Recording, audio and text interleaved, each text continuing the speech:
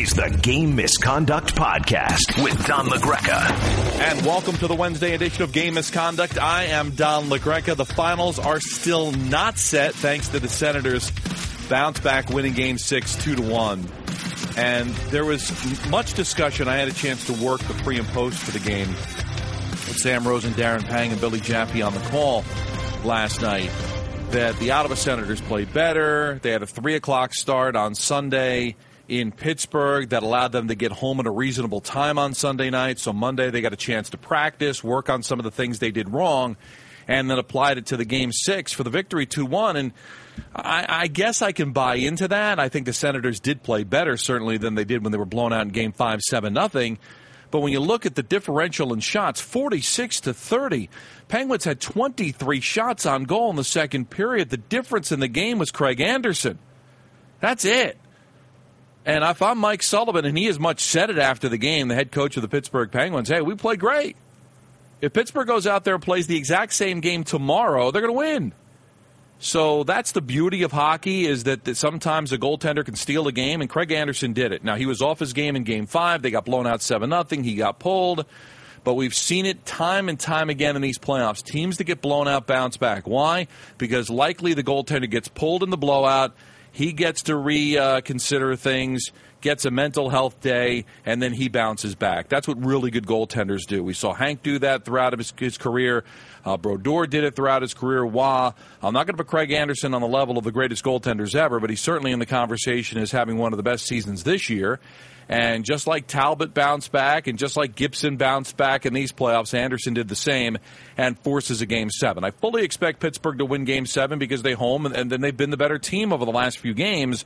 But Ottawa's put themselves in a situation where now it is a must-win for Pittsburgh.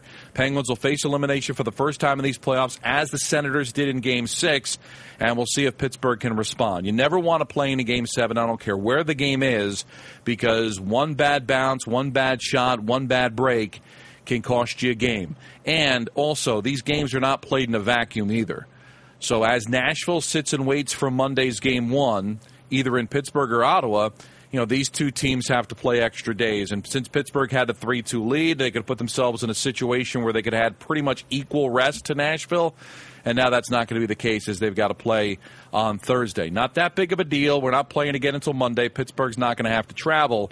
But you know how beat up that Pittsburgh team is. Having to play extra games certainly can hurt. And now it's just a question of whether they can win the series or not.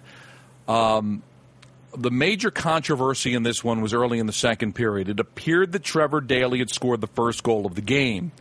But upon further review, it did appear that Daley had pushed Anderson into the crease, and it could have been goaltender interference. And since it was a huge, pivotal point in the game, early second period in a scoreless tie, Guy Boucher did the right thing, and he got the review, and he got the call. And I was on Twitter last night, and since there's a heck of a lot more people on Twitter that are rooting for the Penguins than the Ottawa Senators, I tweeted out that I thought they got the call right. And I do believe they got the call right. I do think Anderson was interfered with. And I got destroyed on Twitter. And Darren Pang agreed with me, and as many other people on Twitter agreed with me. I understand it's a frustrating call. I understand there's a lot of people that are curious. Oh, the puck was loose, so it's okay. No, it's not okay. You cannot touch the goaltender in the blue. And it's up to the discretion of the official whether he believes the contact led to the goal being scored. That's what it is. Now, the issue with goaltender interference is that it should not be reviewable because it's a judgment call. I thought the perfect tweet last night was from Kerry Fraser. Kerry Fraser, a longtime official in this league, and he's very active on Twitter, and he always has something to say, especially in key moments in the playoffs. And he tweeted out last night, "I'm good with the goalie interference decision when Daley pushed Anderson back into the net with stick, but man, is the rule applied inconsistently." And I tweeted Kerry. I didn't hear back from him, but my bone of contention is, imagine in the NFL if they had replay for pass interference.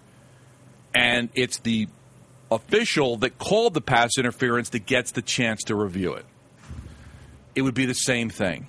because it's a judgment call. So all you're doing, and Toronto's not involved in this, people. Toronto supplies the replay, but it's the officials that call the play that will look on the tablet and see if it's goaltender interference or not. So all it does is give the official a second glance. He sees it live, doesn't make the call, watches the replay, and says, you know what, upon further review, I'm going to make this a goaltender interference. But it's still a judgment call. It's still in the eye of the beholder. There could be another set of officials that could look at the same replay and say, you know what, I don't think it affected the goal. I don't think Anderson could have made the save anyway. I'm going to let it stand. Just like if you were to replay pass interference, if you were to replay any other judgment call in sports. Was that a foul in the NBA? Was that a penalty in the National Hockey League?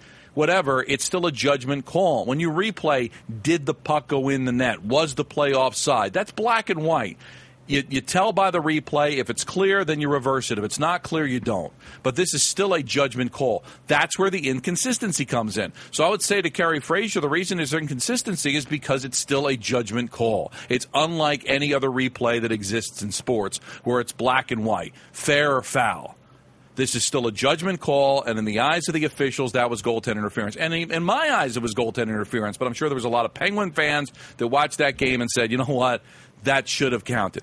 Didn't matter anyway, I guess, because Malkin just a moments later scored the goal, and Pittsburgh still had the 1-0 lead.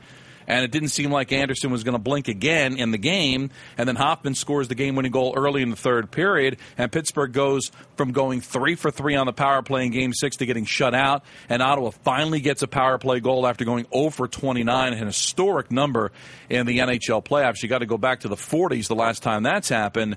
That's why the Penguins lost the game. They couldn't crack the code on Anderson.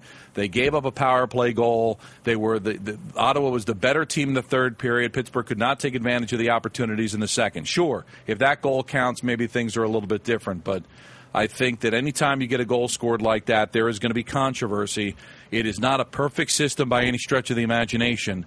But Kerry Frazier agreed with the call.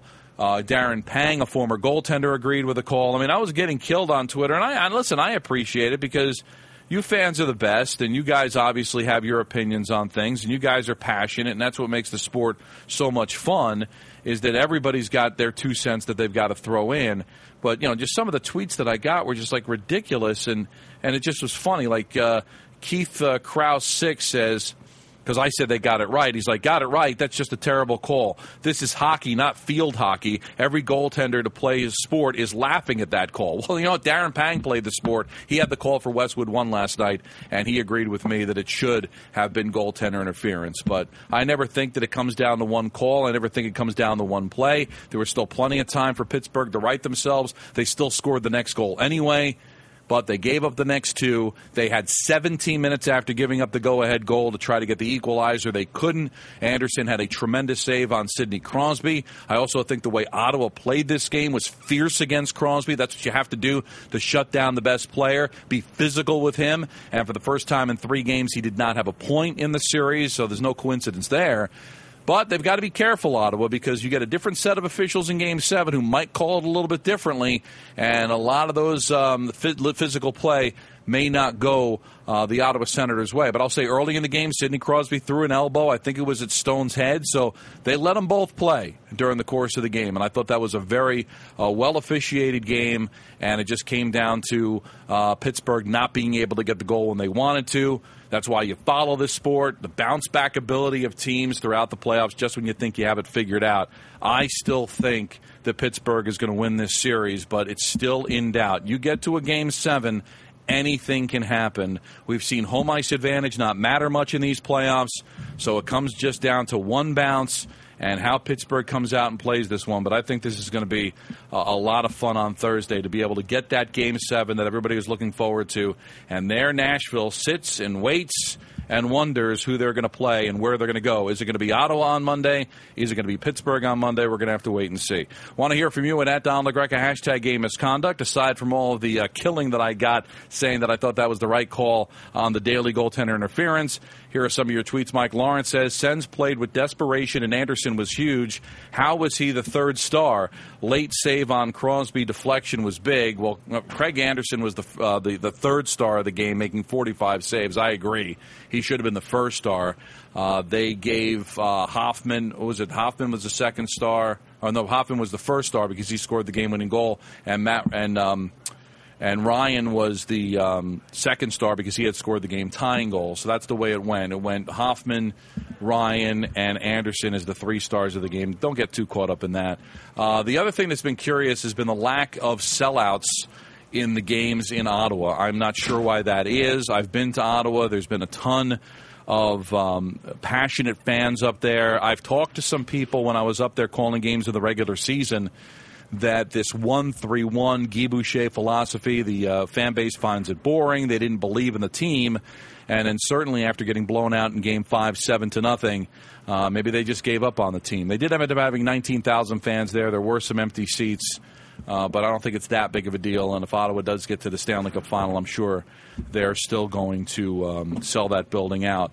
But I still expect Pittsburgh to win. Nashville, again, gets ready, gets healthier. We'll see what the status is of Fisher. We already know Johansson is going to be out. But after playing all these games, I was just doing the math myself in the games that I've been involved in between the World Cup of Hockey, the Rangers regular season, the Rangers postseason, and also these games that I've called for Westwood 1. That's 100 games that I did during the course of this year. So imagine these players who played in the World Cup of Hockey. Some of these guys had to play, like a Matt Zuccarello for Norway had to go play in qualifiers for the Olympics before the World Cup of Hockey. So you have guys that have played over 100 games by the time you get to this late in the season.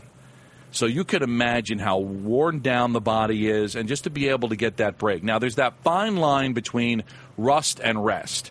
What is that line? I'm not sure. It probably depends on the team. But Nashville's got a chance to kind of recharge the battery, and Pittsburgh, by losing last night, missed a couple of days to also recharge their battery. So we'll see if they're going to be able to bounce back. All right, we'll set you up tomorrow, preview Game 7. Get in touch with me at Don LaGreca, hashtag Game Misconduct. You can follow us on the ESPN app. You can follow us on podcast, the Apple Podcast. Subscribe to it.